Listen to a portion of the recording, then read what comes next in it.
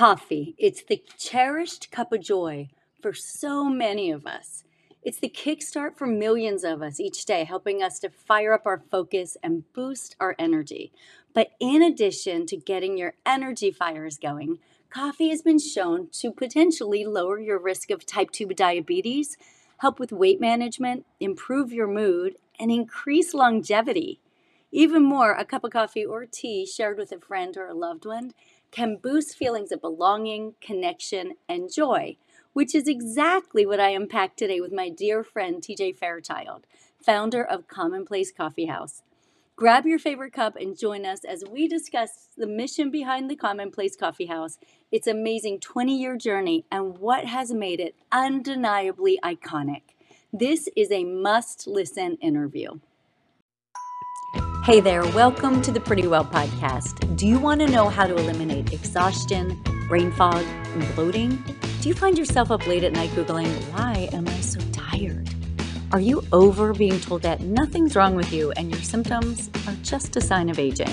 Hey, I'm Lisa Smith, functional medicine dietitian with a thriving holistic health practice, and I've been there, overwhelmed, in pain, and defeated when my doctors insisted that nothing was wrong with my health.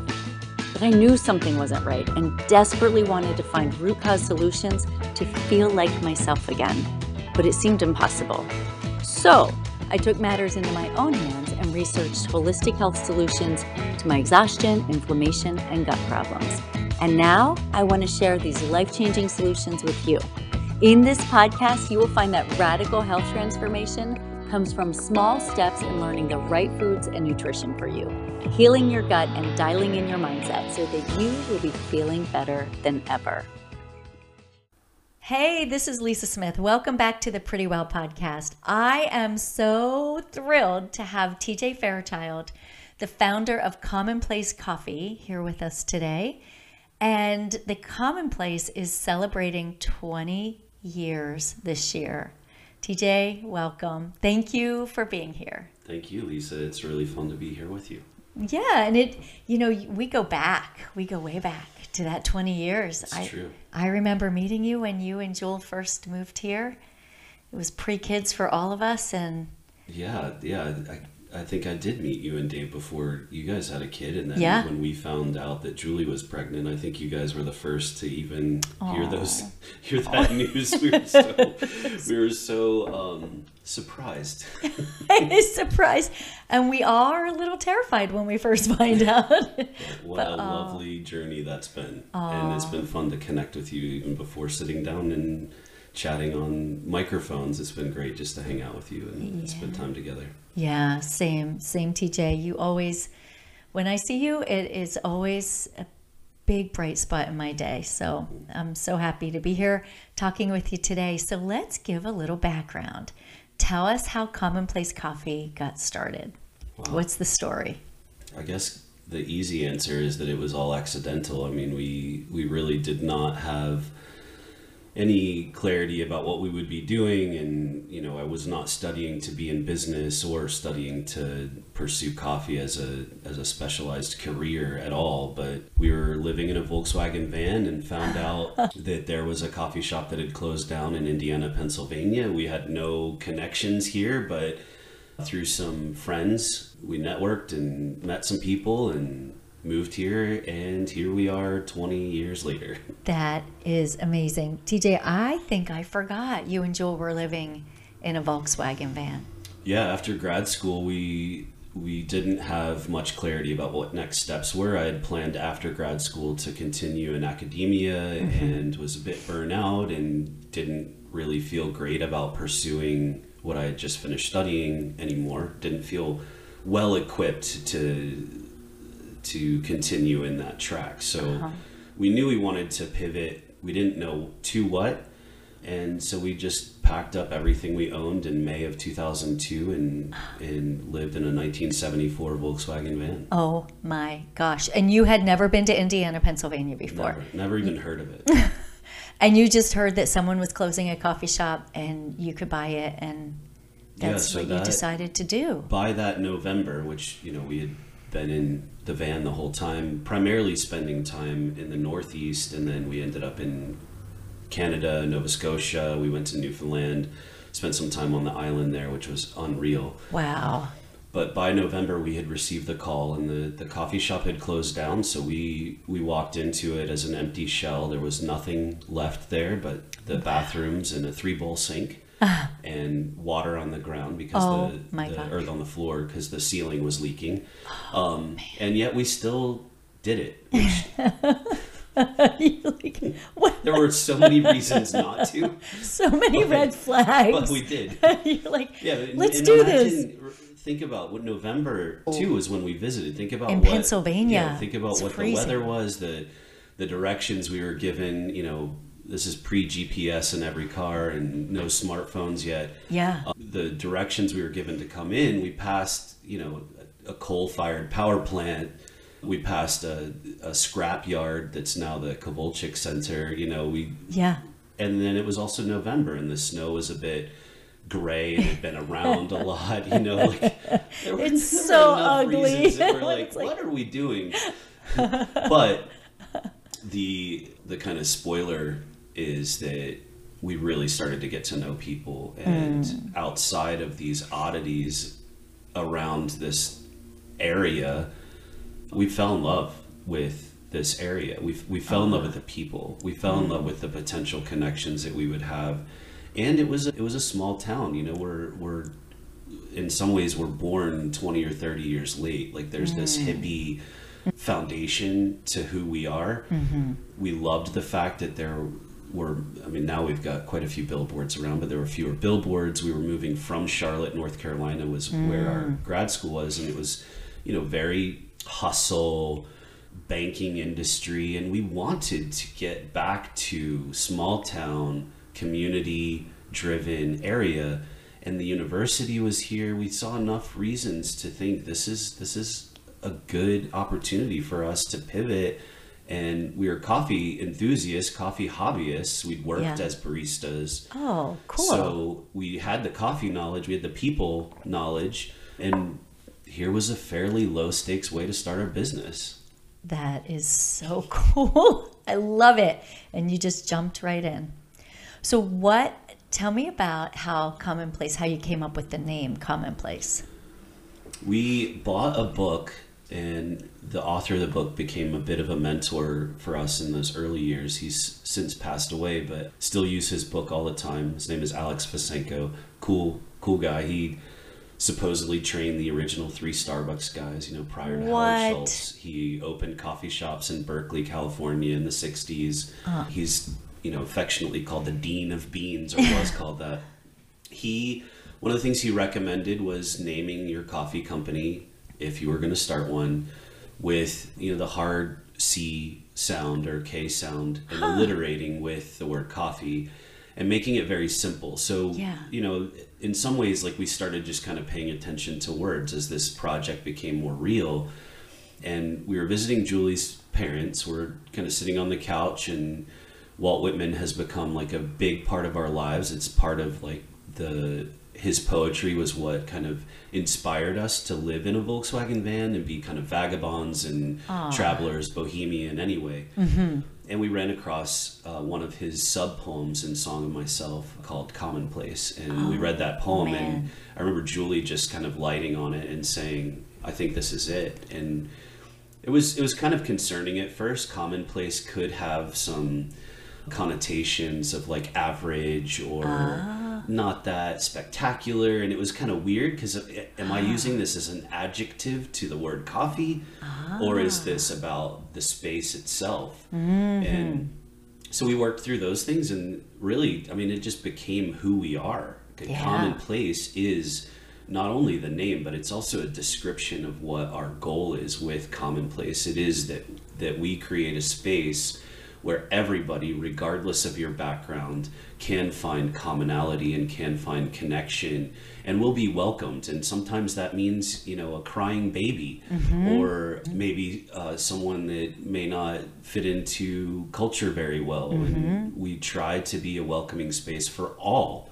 And Commonplace is the perfect name for that. It's so funny because in regular language, I hear what you're saying, that commonplace can be just mundane run of the mill, but I never thought of that connotation with your business. I always think of it as a gathering place. I think of it as this is where we gather and where we bring diversity together. Whoever you are, like from my outside looking in, I always feel like whoever you are, you're welcome here. Yeah, That's how I feel when I'm there, which is why it is my satellite office. You'll often find me there working away on my little laptop. That's because I feel so grounded there. You know? Love that, yeah, I do. Cool. Yeah, I love running into you there and having, whether it's meeting a friend of yours or getting to connect with you for a minute, talking about our children or, life, business, everything. All of it. It brings all of it. That's what it's for, right? That's the Commonplace. Yeah, and that is, it's really neat because that was something I wanted to ask you is what's the mission? But you've pretty much summed that all up for us, that it is. Yeah, I mean, we've gotten kind of more refined in our definition of the mission, but it's still, it comes back to creating community spaces. And, that's for people. And one thing that we have evolved in is understanding that to provide something for people also means to kind of look within and get better at our craft and our skill. Yeah. And so we're constantly trying to make the coffee taste delicious and as great as it can while serving that to humans. We don't want to make just our craft the focus and be unaware of the people that we're serving it to. That's beautiful. Yeah, and that is the experience for sure. When you're there, remember Cheers? Remember the show Cheers? That was so impactful to me as a kid. My parents wouldn't always let me stay up and watch it. Yeah. I was pretty young when that was kind of prime timing, but and there were some, issues in that show that I was maybe not ready to deal with, but that was so impactful, hearing Norm's name be called out when he walks in. That's all I wanted. I wanted to create a space where all the Norms be called out. I love watching when a barista makes a drink as someone walks in. Yeah. Before they even say anything. They not only know their name, but our staff is understanding what these folks that are walking in want. Yeah. And providing that sometimes without any language interchanged. And sometimes we even, one of our managers, I love this, he says, as much as it hurts us, sometimes I love to forget to charge someone. Because this is you're having this real human experience. Yeah. And we have to have transactions to keep it sustainable. Sure. But really, if we are exchanging, humanity, sometimes the transaction kind of falls away and you like kind of forget where you are and what's going on. And that to me is a win. Yeah. As much as that hurts. TJ, that is beautiful. I'm hoping our director of operations doesn't hear this. This isn't the goal. Everybody please pay. This is a secret, guys, please. We gotta pay our rent too, but it is beautiful to think that we could potentially create an experience in real life today that isn't just a transaction and isn't just about the dollars and cents. No, and you totally feel that when you're there. Even, I am dairy free, and we'll talk about this in a little bit about dairy free stuff, but I know when I'm at Commonplace in Indiana, your baristas just know. Regardless of what I order, they'll go, and oat milk, right? And I'm like, yeah, of course. Like, you already know. Sometimes I've forgotten to say it. And as I'm walking away, going to get a table, I'll look back at someone and say, oh, and oat milk. And they're like, yeah, we know. We got that. Yeah, awesome. We already got that. So I love it. Why do you feel that this place is so important, especially now at this time? Oh, it's such a great question. I mean, I really don't know why or where it started for me. I remember, some books I've read or you mentioned Cheers as a television show. I mean, that was impactful, but I've always recognized and have been somewhat sensitive to how important it is for humans to connect and how important it is that we have togetherness. And I think that's, what drove Julie and I to end up opening a space that is so much about people and connectivity. And the reason I think that's so important is there are so many distractions to that right now in our culture. I see it in the way we do entertainment. You know, I used to have on my Volkswagen van a sticker that said "Kill your television," and there was a movement happening in North Carolina, in one of the small towns we lived in for a while, you know, where there was legitimately people destroying televisions. Wow. That they'd find in a thrift store, they'd buy it, and they would kind of video this thing, you know, whatever, right? That was a concern for me back then, that like we would be together in a room watching this large screen. Yes. And now it's devolved to the point where we're not in the same room watching a big screen, and sometimes we're not even in the same room. We're watching a little screen, or we're putting our music in our ears.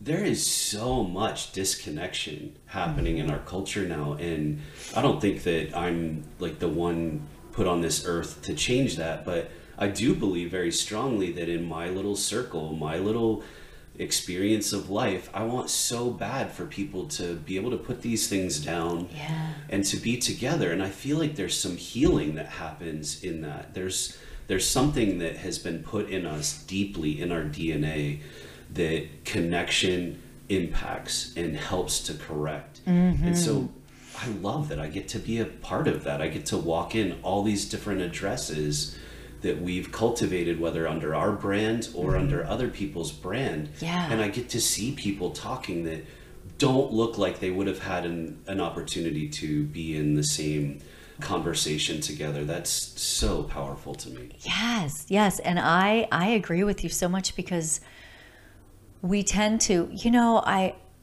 you'll often hear me say we all have anxieties, we all have traumas, we all have a story.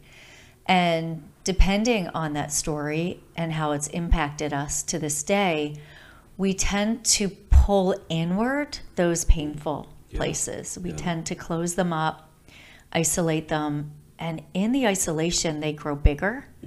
But when we can just connect, we tend to find that they lose some of their steam in how they affect us. You know, it's not the only cure, but it's a definite key piece of it.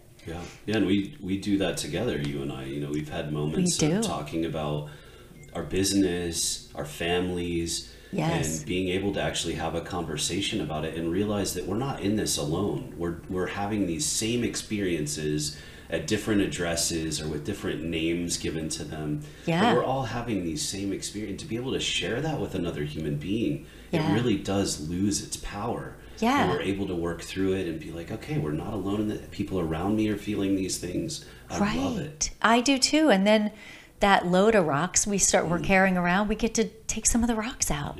We get to put them down and say, wait, I am not alone in this. This is a common struggle. And I know that, you know, I can lift my friend up just as my friend lifts me up. Well, so you've been doing this for 20 years now. And honestly, I can't believe it. And I love to see the evolution when you walk into your Indiana location now. OG.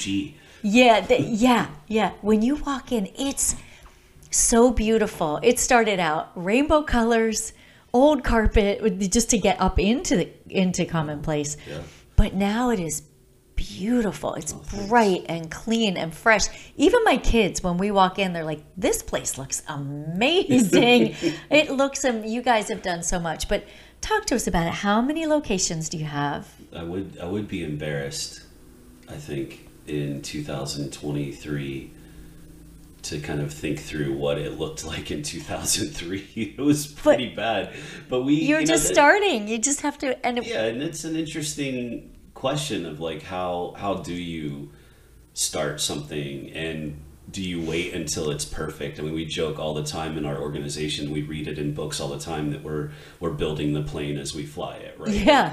If we had waited till 2023 abilities, whether it's design or financial, whatever we didn't have in 2003, if we waited till the 2023 version of ourselves, we would have missed all of these opportunities of connection. And I apologize to everyone that had coffee with me in 2003, because it wasn't as amazing as it could have been, and the space wasn't as amazing, but people still resonated with it, and that's amazing. And it blows my mind that now we have 6 retail stores. We're 6. working on our 7th right now. Wow. It's crazy.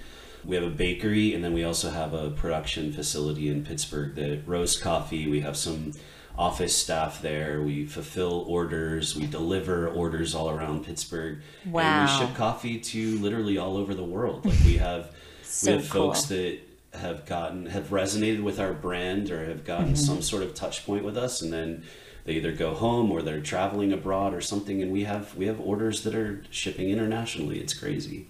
That's amazing. And I think back to 2003, but it's such a beautiful journey, and we could make a parallel to our lives. We're not where we were 20 years ago, right? 100%. And so it's all a growth. That makes it more beautiful to me. I wouldn't have wanted you to be that. Yeah, I wouldn't have wanted you to be that in 2003. You know, it would be too shiny, do you know what I mean? Yeah. Because the beauty's in the journey. Yeah. There's a really great saying that I love, and it says someday when we get to heaven, like we're like, if our life is a patchwork quilt, we see the underside of that quilt right now in this experience, this life, and we see all the knots and all the mistakes and everything that just looks kind of ugly as well as the pretty. But when we get to the other side and look down on it, we'll just see it all from the top. That's amazing. And it'll be beautiful. And so that's part of that patchwork quilt. It's a great reminder. Yeah. Because we're in the thick of it. We're pricking our fingers with the needles, and we're bleeding, and we're getting calluses, and we see those knots, and we see the thread, and we're just like, what am I even doing? Exactly. Yeah. This thing is a mess. And then you look and you're like, no, actually, it's pretty amazing. Yeah, that's how I see it too. So just tell us, for our listeners, because for those who are outside of the Indiana area, where are all your locations so they know where they can go when they're in the Pittsburgh area? And, yeah, sure. Yeah, so we have the 2 stores in Indiana. We have a store near the campus at IUP, and then we have a store in the Indiana Regional Medical Center. Yeah. In Pittsburgh, we're in Squirrel Hill, the Mexican War Streets, Garfield, and kind of the Regent Square area. Yeah. And the store that's coming soon is in the Southside Works next to REI. Wow. Yeah. And then we have a host of clients, all around Pittsburgh, in the North Hills, even beyond, in Wexford, Cranberry. We have a shop that we support in Savannah, Georgia, really? Miami, Florida. We go as far west as Kalamazoo, Michigan, and as far east as Lancaster. Wow. You couldn't have even seen this. Like 20 years ago, someone would have told you this. No way. Volkswagen van to Savannah, Georgia. No. Yeah. Oh my gosh. So you have a documentary coming up, and I saw the trailer on your website, which is amazing. I got to tell you, the trailer is amazing. So that's coming out, you said, in a few months. Yep. Right? It should be pretty soon. Yeah. Yeah. And so people will be able to access it on your website and then on YouTube. Yeah. Some other areas. So I'll put whatever we have in the show notes. But I love in the trailer, you said, I didn't want to open a second coffee shop. I didn't want to open a first.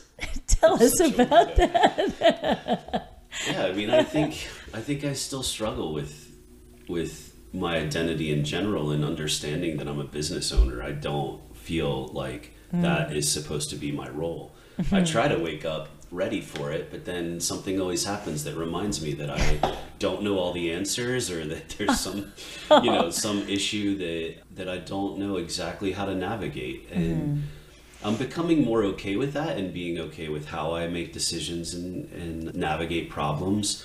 But in the beginning, I didn't want to open a coffee shop. I wanted to provide a space for people, and I wanted to serve a beautiful thing to people. Like, that was important to me.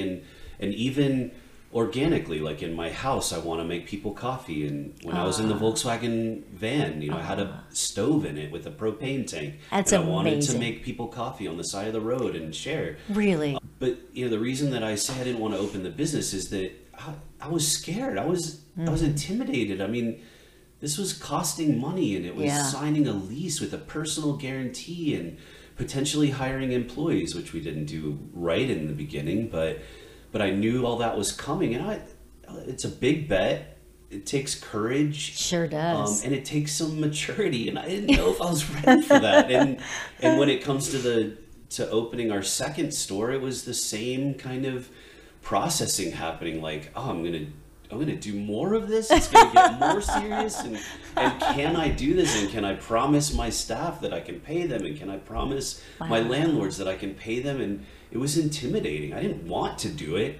Yeah. But I made the decision that in order to serve people coffee and in order to get people together, someone has to pay that rent and someone has to set the table for that party, quote unquote, you know? And okay, I guess this is my role. And I guess I've found my spot, and I couldn't have articulated it that clearly then. Yeah. But there was just fear. There was anxiety. I didn't want to do this, but it happened. I have a plaque, and it's in my home, and my kids see it and they hear it all the time, because what you did was very courageous. And courage, this is a John Wayne quote, courage is being scared to death but saddling up anyway. Wow, that's amazing. It's my favorite. Yeah, and that's what you did. You're like, okay, hop in the saddle, here we go. But what you did, in my opinion, is what made you successful. Your mission was to serve people. It wasn't to sell a product. Now, 20 years later, you're selling lots of product all over the world, but your mission is still to serve people. And when people get that you want to serve them, that's what we line up for, right? Yeah. It is interesting. I mean, we have our product list has grown, but it's still the same mission. It's weird to me to have stickers and T-shirts and hats and things like that. But you got good merch. But thank you. You do. We do. And I don't mean to like say that it's a distraction. It was just, it's odd for me because it's not a part of that original like serving people coffee. But it has become a reality that people enjoy it and people identify with it, and they want to take that with them in some way. Like they want a bag of coffee in their home and to replicate the experience they've had in the shop, and they want to with pride wear that, hey, I'm a part of this. It's a part of my routine in some way, or maybe they've gone to IUP and then moved away and they want to carry that with them in their workplace, to have a hat or a T-shirt. And so I celebrate it, even though it's like, it is a little odd to me to have this list of products that aren't necessarily a part of our original design, but it's really fun and it's really cool to see that part of the business evolve. Yeah. And the way I see it is people want to take home with them that feeling they got in the coffee shop. So they're actually, you know, when I enjoy something, I want to take a memento home too. So I get it. It takes you back to that place where you felt accepted and joyful. And I actually took some of your merch. My cousin is in Southern Virginia, and I went down several months ago to stay with him on the way to I was driving to South Carolina, and I took some of your merch and some of your coffee, because they're coffee people, and I'm like, you're gonna love it. You need to come up here. So we got to talk about wellness, right? And pretty well, because that's just what I do. That's how I serve. And so what have you learned about coffee and wellness? Well, I do have to say that I'm a little intimidated being on a Pretty Well podcast where I don't feel that pretty and I don't feel that well, but that's not to say I don't pay attention to it.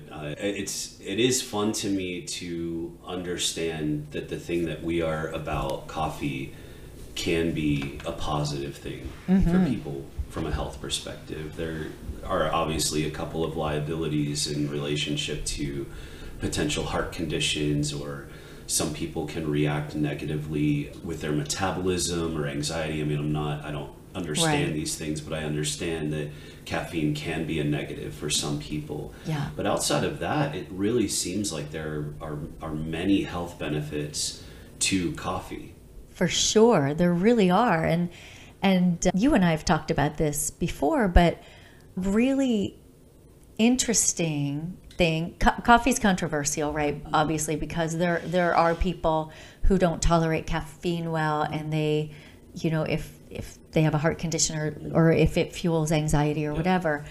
But on the other side of that same coin, coffee is loaded with antioxidants and phytonutrients, which just is a fancy name for plant nutrients. And what I've found in the research, and this is brand new and so interesting, is that coffee, there was a study, I'm just going to read it real quickly.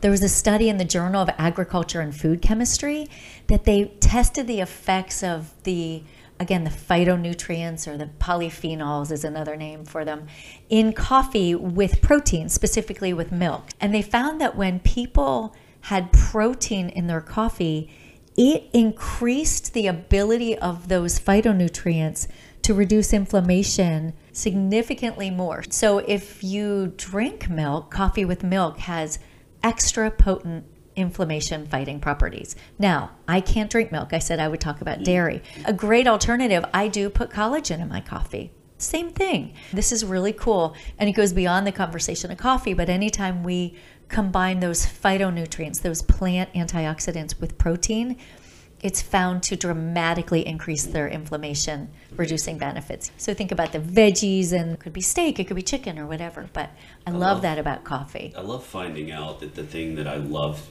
to eat or drink is actually good for me. I'm still waiting for the study that tells me I can eat all the chocolate chip cookies I want to eat. But I have a blast drinking coffee, and to find out that is positive for my body too, that's amazing. Reduces inflammation. There's some studies out there are arguing that it's great for teeth enamel, it strengthens teeth enamel, it's great for the liver, great for the kidneys, that there's even a stage 2 cancer fighter that is activated when coffee is roasting. It's not as active in the green state, but when the Maillard reaction happens in roasting, that there's a very powerful response our body gets to fighting really difficult things our body wants to fight. And the expansion and contraction of blood vessels will increase blood flow to the brain and other parts of your body. That's all going to be positive, of course, outside of heart conditions or otherwise. But it really seems like this drink is not only setting the table for people to be together, but it's also setting the table for us to be well. Yes.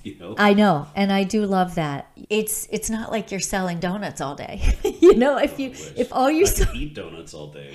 If all you sold were donuts, then we probably wouldn't be having this conversation, because I wouldn't be able to wrap my brain about how can we talk about this. It would be called Pretty Not Well. Not pretty and not well. not pretty. There's a postcard, those postcards that people used to send back in the day from Florida in the winter, and it would say, "The weather's beautiful, I wish you were here." And then I saw one that said, "The weather's here, I wish you were beautiful."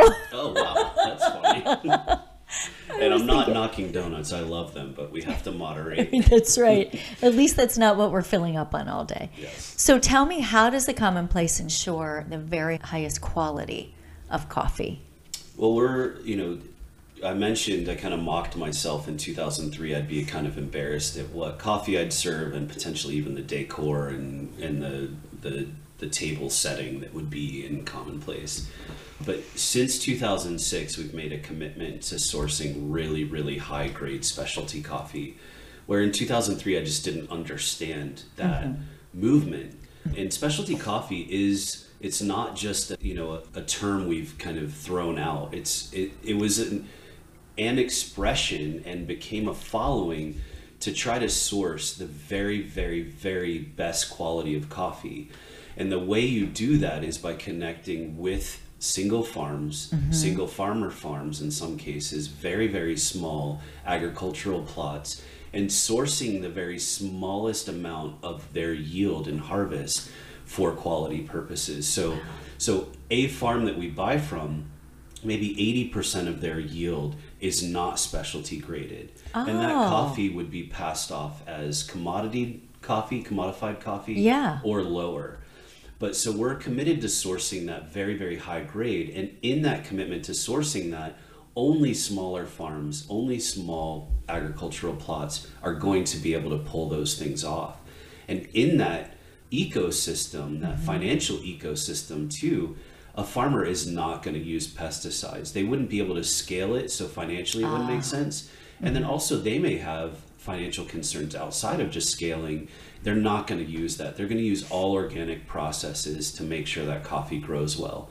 The flip side of that is they may not even be able to afford the certification of organic. So when we're sourcing the coffee, we can rest assured that we're only getting the highest graded coffee. And we're making sure that that coffee is not in an ecosystem that is going to have pesticides or other contaminants in it. And then also we talk a lot about mold potentially in coffee. For sure. That mold can only happen when coffee is warehoused for a long period of time. When we're sourcing really high grade coffee, we want to source it sensitive to the harvest season when the coffee is grown. And we also want to source it sensitive to coffee grows with a cherry around the coffee bean. It's actually a seed. Oh, okay. And to get that cherry off, we have to do a couple of different options to remove the cherry, of processing options. Yeah.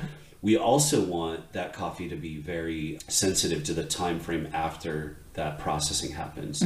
So any of the coffees that you're going to get in Commonplace will not be warehoused for a long period of time where mold could begin to grow. We're using that coffee right away because the fragrance and aroma, even prior to roasting, diminishes. So we don't want that coffee hanging out. Right. We want to roast that coffee, and we want to be able to serve it well. And that's what's going to start the process of getting it to be so beautiful. And the flavor and the experience of the coffee will be much brighter and interesting. It will present its best flavor. So we can rest assured, in especially coffee in general, but also the way we're sourcing the specialty coffee, that these contaminants and mold will not be present. That's so good to know, TJ, because we really, there's so much right now about coffee being a crop that is one of the higher pesticide laden crops and a high mold crop. But I love that you know your sourcing so well and how fresh it must be to meet your standards, that you've already taken care of all the main concerns, really. I love that. Yeah, that's important to us, not just from a flavor standpoint, but for health as we're talking now, and then also the economic exchange between Commonplace and the farmers. We want that to be a positive impact as well. And 3 years ago, we started writing at each year's end a report about where we're sourcing the coffee, who we bought it from, and we are very transparent, and we even talk about exactly what we paid the farmers for those coffees. And there's this great chart in each of the materials that we've written that shows what commodity coffees are going for, how it trades on it's not the New York Stock Exchange, but on the commodities market. Yeah. And then there's also a graph that shows where fair trade coffee pricing comes in at. Yeah. And we're often 2.5 times or above where that fair trade mark is, which means that we're probably 3.5 times over commodity market. So you can actually see on our website what we're paying for the coffees, where we're sourcing it, the farmers' names that we're buying it from. That's the coolest thing. We want to be responsible and good stewards of what we're doing. Yeah, and you know what? It's what I hear. It's win-win too. Totally. You're blessing the farmers, and then also it's full circle. And we couldn't do what we do without the farmers, right? And so we want to pay as much as we can. Yeah. And sometimes we pay more than we should. But we want to sustain. We want to work with these folks for a long time. We have some farms that we've worked with for over a dozen years, and we want that to continue. We want to buy the coffee, even if they have a dip in quality, like from harvest or from processing, or even from an agricultural standpoint. We're committed to buying coffees from these folks to make sure that we have a long relationship with them. Ah, that's amazing. Honestly, that helps their sustainability. Yeah, for sure. I know you're the same. I always believe that the more we help others, the more it comes back to us too. So the more we're seeking to be a bright spot or a blessing in someone else's life, whoever that someone is. It could be a farmer, it could be a customer, it could be a friend, it could be someone on the street who you just met. Doesn't really matter, but it comes back. You can't outgive. It comes back. Yeah. And so... Yeah, and I just want to be a part of that beautiful transaction. I don't want it to just be, let me see what I can get out of this just for myself. Right. That's right. Because it would be philosophically incongruent with where you are. You want to be this place that serves people, but but not you farmers. Like, it's not that. It was interesting when we first started, Julie and I remember talking about this, like even in that hallway before you enter the original store, we talked so much about serving guests and serving people. We had no idea that the humans that we were thinking about would be expanding. You know, we thought about people walking in and being able to serve them a coffee, but we didn't think about how that would expand into people behind the bar. So then we started to get to know our care for our coworkers. Then we started realizing, oh, and there's care for the vendors and the people that are coming in, from our milk delivery person to the person that delivers our cups. Like, how can we be a part of their lives and make this enriching? And then now it's become these people from all over the world that in some cases we don't even get to meet or get to have communication with that often. But the farmers, like, we would not be able to do what we do without farmers doing. I mean, they do the bulk of the work. Right. Like, it's insane. For sure. So why would I not want them to be front and center in my mind and trying to figure out the best way that we can steward that relationship? Right. Yeah. That is awesome. Speaking of that, you have mentored many other coffee shop owners. So many. We've talked about this. I don't even know how many. That is service as well. But do you yourself have a mentor? Yeah, for sure. Yeah, I mean, I love that I get to spend time with these folks that are opening coffee houses, and often in that relationship of them kind of coming to me for mentorship, and as we talked about earlier, in some personal time, like trying to help people avoid pitfalls and roadblocks to their success. Often they become my mentors as well. They have something to add to me. Friendships grow there, and that's a really important part of our relationship. And I do have mentors myself too, and that's actually why I think, and again, at the origin of it, I don't know that I could have described it as articulately as I could now, but I really believe that I owe a debt to my mentors and people that have invested in me and cared about me, to me actually turning that around and caring for other people and helping them in their journeys with business or in life or anything. Like, I love spending time with people, not just about coffee, but, you know, meeting young people and talking about like what decisions they can make as they find their career path and journey. But it's interesting, as I was kind of like processing the question of mentoring and who my mentors are, I actually got an email from a mentor of mine yesterday who was responding to a call. I called him kind of in desperation a few weeks ago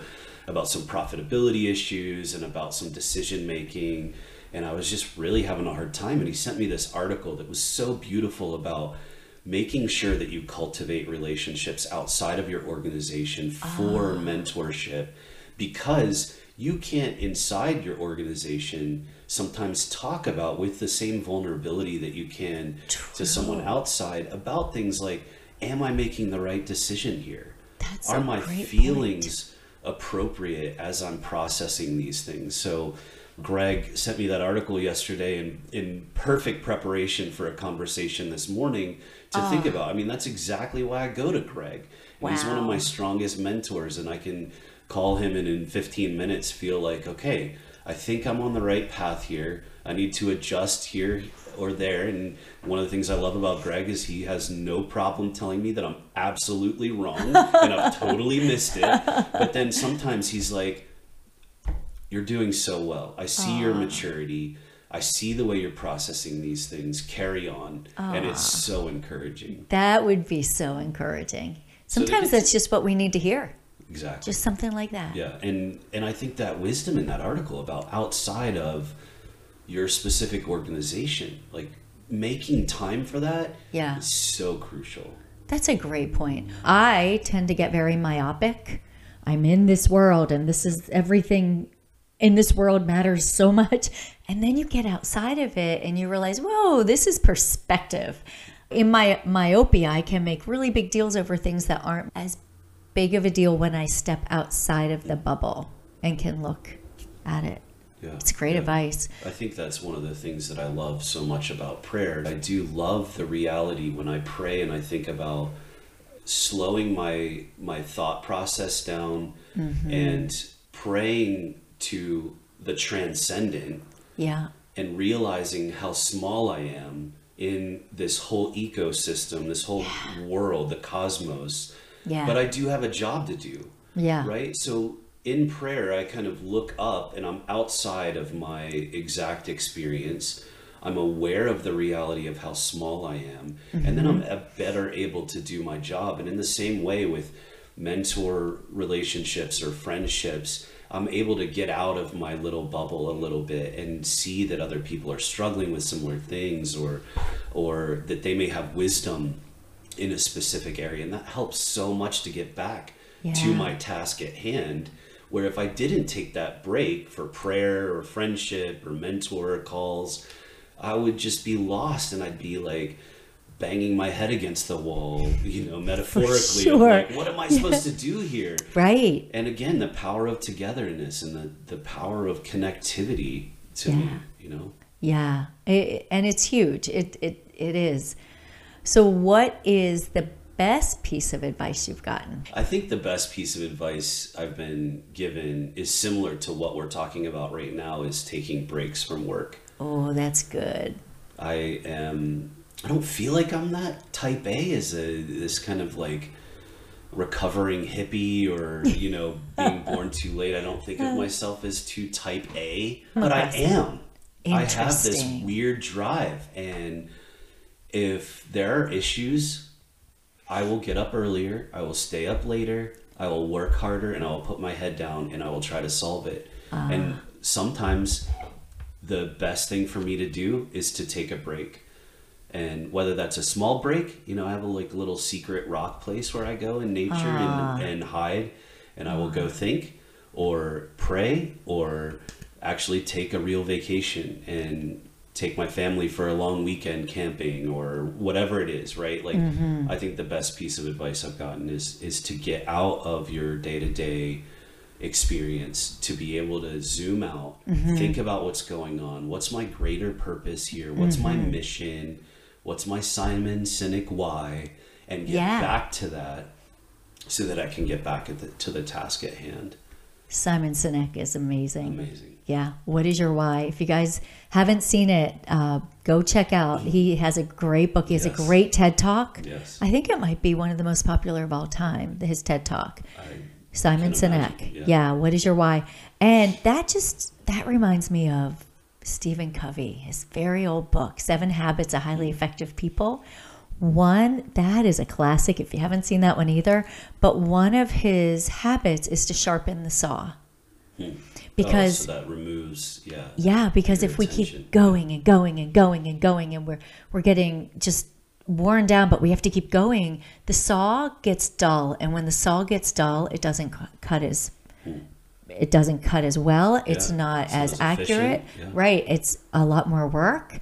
But when you take a step outside of all that and sharpen the saw, which is exactly what you're talking about, then you are so much more effective for what your mission is.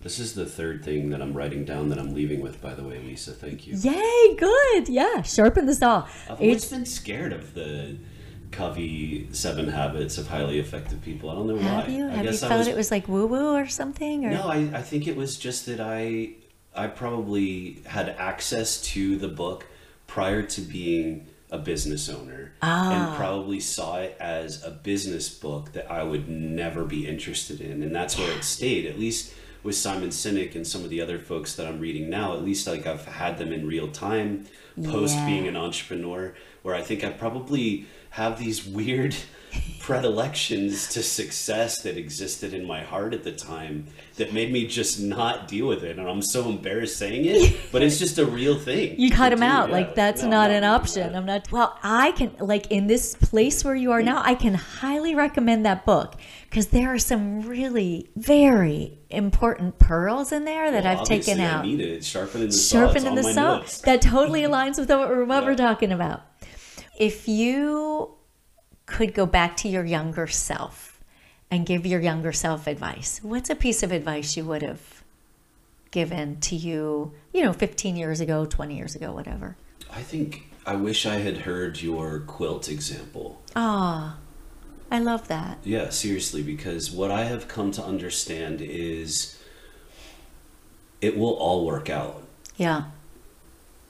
It may not be fun every moment. It may not be easy every moment. It may not be without pain. May not be pretty. It may not be pretty. Yeah. But I've really come to understand that we are the sum of all the things that have happened to us prior to the moment we're in right now. And that's the quilt example, right? Whether it's a bad thing that's happened that we've had to go through, that has still contributed something to who we are today. And I think one of my biggest problems is when I am faced with those things, I try so hard to think of all the possible breakdowns. If I go option A in response to this, it's going to fail in these ways, but B, it's going to fail in these ways. And I'm somewhat of an optimist in general, but I'm such a pessimist when it comes to my work, and maybe just like a fractured realist more than a pessimist. But I'm in those moments, and in 2003, I would have been looking forward to hear all the ways that I'm going to fail, hear all the ways that we're going to have problems. And I would have tried to avoid all of those things rather than just doing the best job I could do, doing it good, as excellently as I could, and letting it happen. Because even those times when things have fallen apart, I've had rejections, I've had failures, we've had to close 3 stores, and I don't want to talk about that. I didn't know that. But that's a part of our history and our DNA. Yeah. But they've taught us valuable lessons. So I wish I could go back to 2003 TJ and say, it's going to be okay. Where you end up in 2023 is going to be the sum of the good and the bad. Vincent van Gogh has this quote about how the sea has ebbs and flows, but it's always the sea. Commonplace has been through, there have been broken relationships. I've lost friendships. I've lost business partners. I've lost really cool activities. We used to have this cool espresso truck that broke down all the time. I don't want to talk about that, but it's a real part of who we are. Yeah. And it taught us things, and it's been powerful in helping us be who we are today. So why would I want to take those things away? And in the moment I tried to take them away or pretend they didn't exist or not really dig into it to learn all I could from it. But it's going to be the quilt. Yeah. We're seeing it in real time with these terrible things on the backside of the quilt.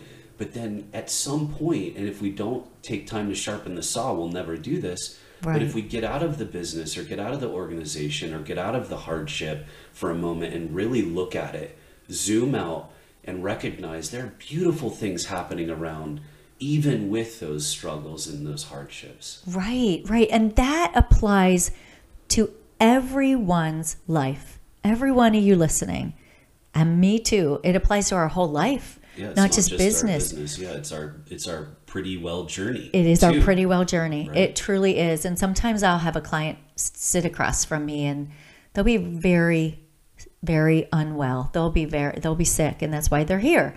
And I'll say, so your healing journey is not going to be linear. It's not going to go from here straight up.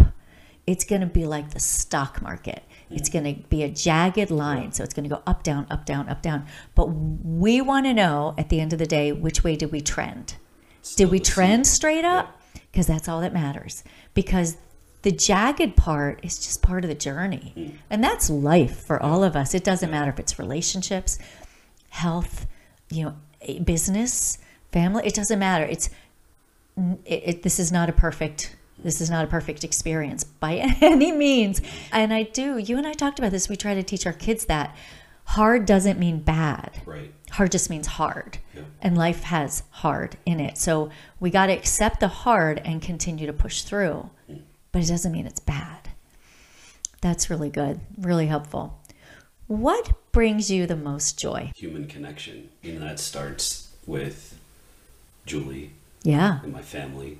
Right. And seriously, some of my most fun ever times are just sitting around a table with a cup of coffee, deck of cards, the most simple things. It's the best. And that's it. That's what brings me joy. Occasionally I love to get back to nature. I wish it was a more frequent part of my experience, but that too seems to recenter me and help me understand things about life that I don't always participate in. You know, I'm typically inside buildings with heating and air conditioning and miss the smell of trees or the sounds of birds or, you know, feeling the ground and in your bare feet. Muddy, and that's great. Yeah, that is great. And when you combine that with your favorite people, that's like the greatest, truly, for sure. So I have a couple more questions. I saw you on a show where you were helping other coffee house owners kind of bring them, resurrect what they had had. Right.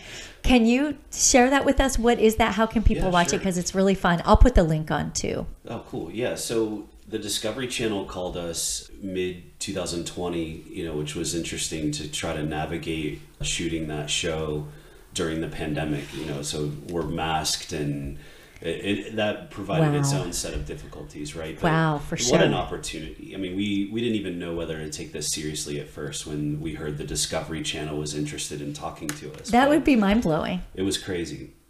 But we did learn in the first call when we finally got on the phone with them that this was real and that there was a billionaire named Glenn Stearns that wanted to hire us to work on a reality show series with him where he's resurrecting failing businesses in Erie, Pennsylvania. Wow. So my specific job was to go undercover in this show, get to know a business owner and ask some questions and understand like why they open, what's going on with them. Yeah. And it was kind of cool. They had set this up as they were just shooting B-roll at this cafe in order to decide whether or not to pick this business owner as someone that would be in the show. Okay. All the while they're shooting this to have the interaction between me as an undercover just coffee enthusiast and they had no idea you're a mystery shopper. Correct. Basically, which my favorite question when I said, oh, my wife and I have always wanted to open a coffee shop, the owner said, don't even worry about it. You don't even need to know what an espresso machine is. You'll learn the night before. And when she said that, I was like, oh, this is going to make great television, right? So the long story short is they hired us to help dig in. We shot 3 different times on scene in Erie with her, and we walked through the process of what it would be like for her to understand business better, to understand being a manager of humans better. And then where I really stepped in and was able to shine was over the coffee execution. And again, a really fun part of the show was that when it comes time and all the cameras are rolling, I mean, it was so intimidating. This is not my wheelhouse. But the producer is asking me to walk through a training with the owner of the coffee shop, and the espresso machine was broken. So we couldn't even make coffee. And so, you know, there was some like interesting elements of the show where they're, you know, speaking to me in my ear to like try to make it more dramatic when it's also it's already dramatic, just weird. And we were able to get her some equipment. So through the show, you know, we walked through that process. It was a fun experience, and it really kind of bolstered our credibility in the market and beyond. That's why we got the calls from Savannah and Miami. Wow. The show is called Undercover Billionaire. Okay. The season that we're on, they sub-named it Comeback City in Erie. So we're the first episode in the first season of Comeback City of Undercover Billionaire. It's called Big Pivot, Big Profit. Okay. So I think you can get it on iTunes, and I think there's even a way to rent it on Amazon Prime. I think if you have $1.99, you can get it in standard def. Okay. I'm gonna try to get a link so people can find it. If not, I will put that right in the show notes so that they know how to watch it, because I did watch it back then, and it was really January fun. 2021 was when it showed. Yeah. Okay. January 2021. Okay. I will get that so you guys can watch it. You will love it. And just tell us what exciting opportunities can we Commonplace devotees look forward to? We're constantly looking for amazing coffees and different ways to engage with farmers. So we'll have some really beautiful coffees coming down the pipeline this year. Good.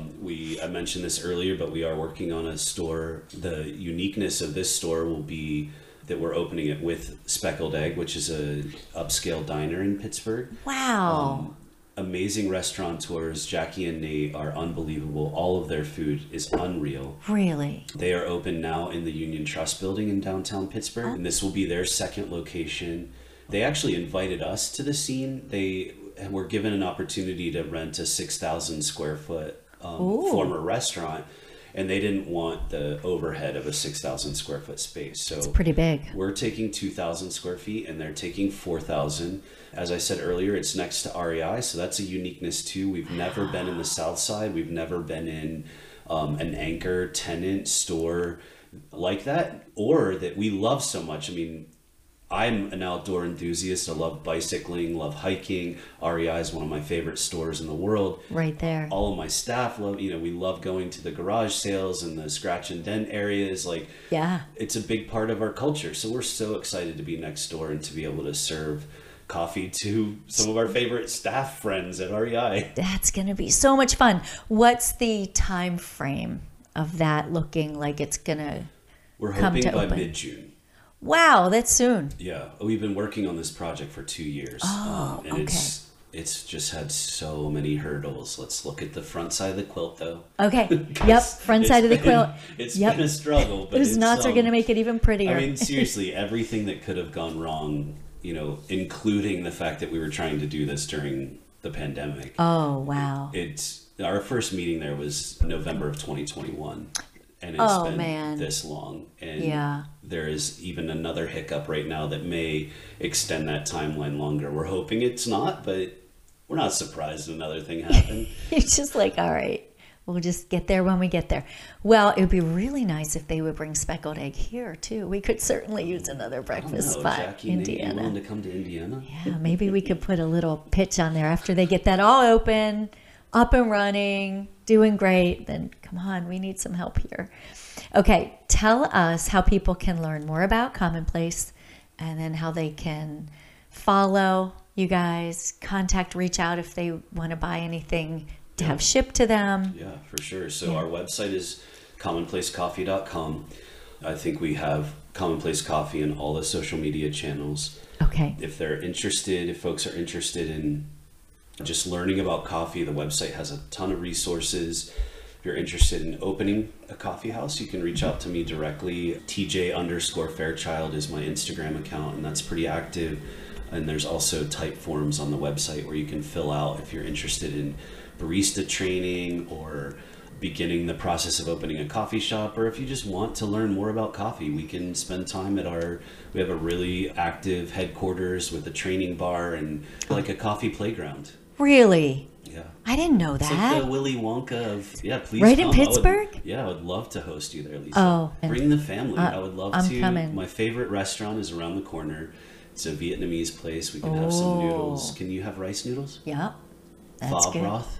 I think so. Oh, as long as they can do gluten-free, I'll be good. It's definitely gluten-free, but I know there is sugar in it. That's all right. I can do A little bit that. of sugar. A little, okay. yep. I think they just put like a little piece of rock sugar in the bottom. Oh, that sounds good. So freaking Okay. Yep. I'm coming. All right.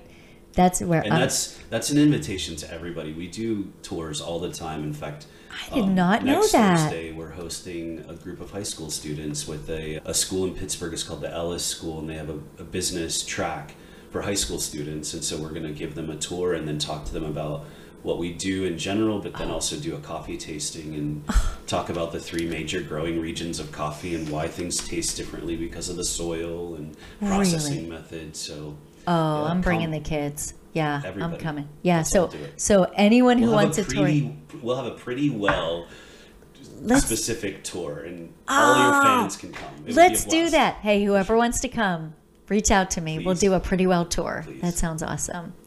TJ, as always, you bring me such joy. Oh, thanks, Lisa. I It's love fun, me talking with too. you. Yeah. So guys, thank you for being here. And seriously, reach out if you want a tour, or if you just any information about coffee or baristaing or opening a coffee shop or anything. Just reach out, and we so appreciate every one of you. So until next time, stay pretty well. Bye.